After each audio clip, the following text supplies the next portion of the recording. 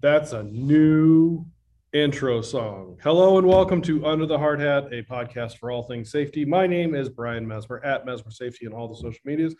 And today is Monday, June 13th.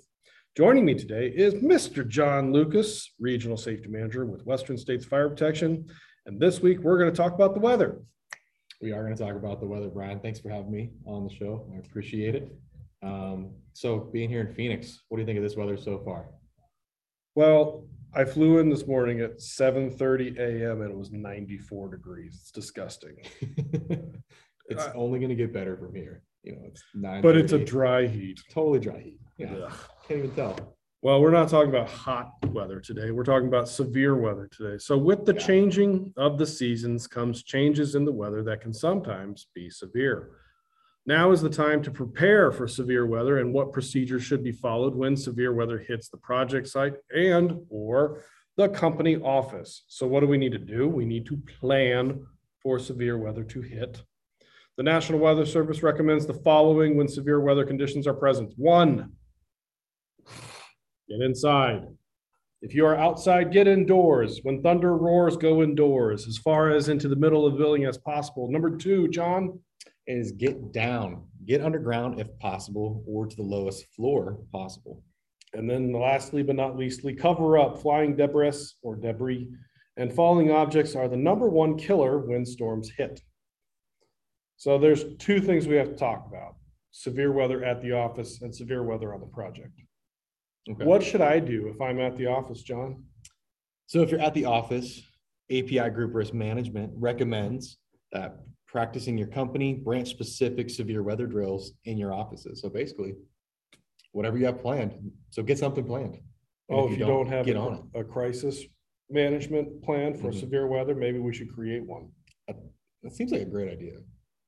I feel like that should be something. And usually on the projects, the general contractors and owners we work for, they typically have a crisis weather or severe weather plan once it hits. So make sure that you know what those procedures are. API Group recommends all project leaders know the locations of the nearest public shelter in the event that severe weather hits the job site. And if there is nothing, then we need to, like I said, have our own plan. So again, when thunder roars, go indoors. I like it. So when we're talking severe weather, what are some examples of that, Brian? Like, what do you think categorizes severe weather? Severe thunderstorms could be part of severe weather. Tornadoes, certainly part of severe weather. Sure. Hailstorms, you think? Hailstorm, maybe in Phoenix, we could consider a sandstorm severe. Absolutely. Yeah, those are pretty scary, to be honest. I've never lived through one. Hopefully you've never been through one, so you are living, so that's good. But exactly, I've never lived through one. Okay, good. But absolutely. So I guess severe weather would be regional. It's true. But where I live in Kansas, we talk about tornadoes often. In fact, last week there was a tornado warning that occurred at 2 a.m. I didn't even hear the sirens going off. I slept right through it. You might want to, think about that a little bit. Set yourself an alarm or turn up your phone for the severe weather warnings. And that's probably a good thing too, to make sure you have that set on your phone. Severe weather warnings, Usually they come through on the phone. I don't know why it didn't come through, but one way or the other. I lived through that tornado. It was about 2 miles away from the house, though. So, jeez. We're all fine here. Everything's fine now. I'm glad you're well. So if you have questions, you can reach out to your company safety representative, or you can message me directly. Don't forget to like, share, review, and subscribe on your iPhone. And that's as easy as opening up your podcast app, doing the search in the bottom right, searching for Under the Hard Hat.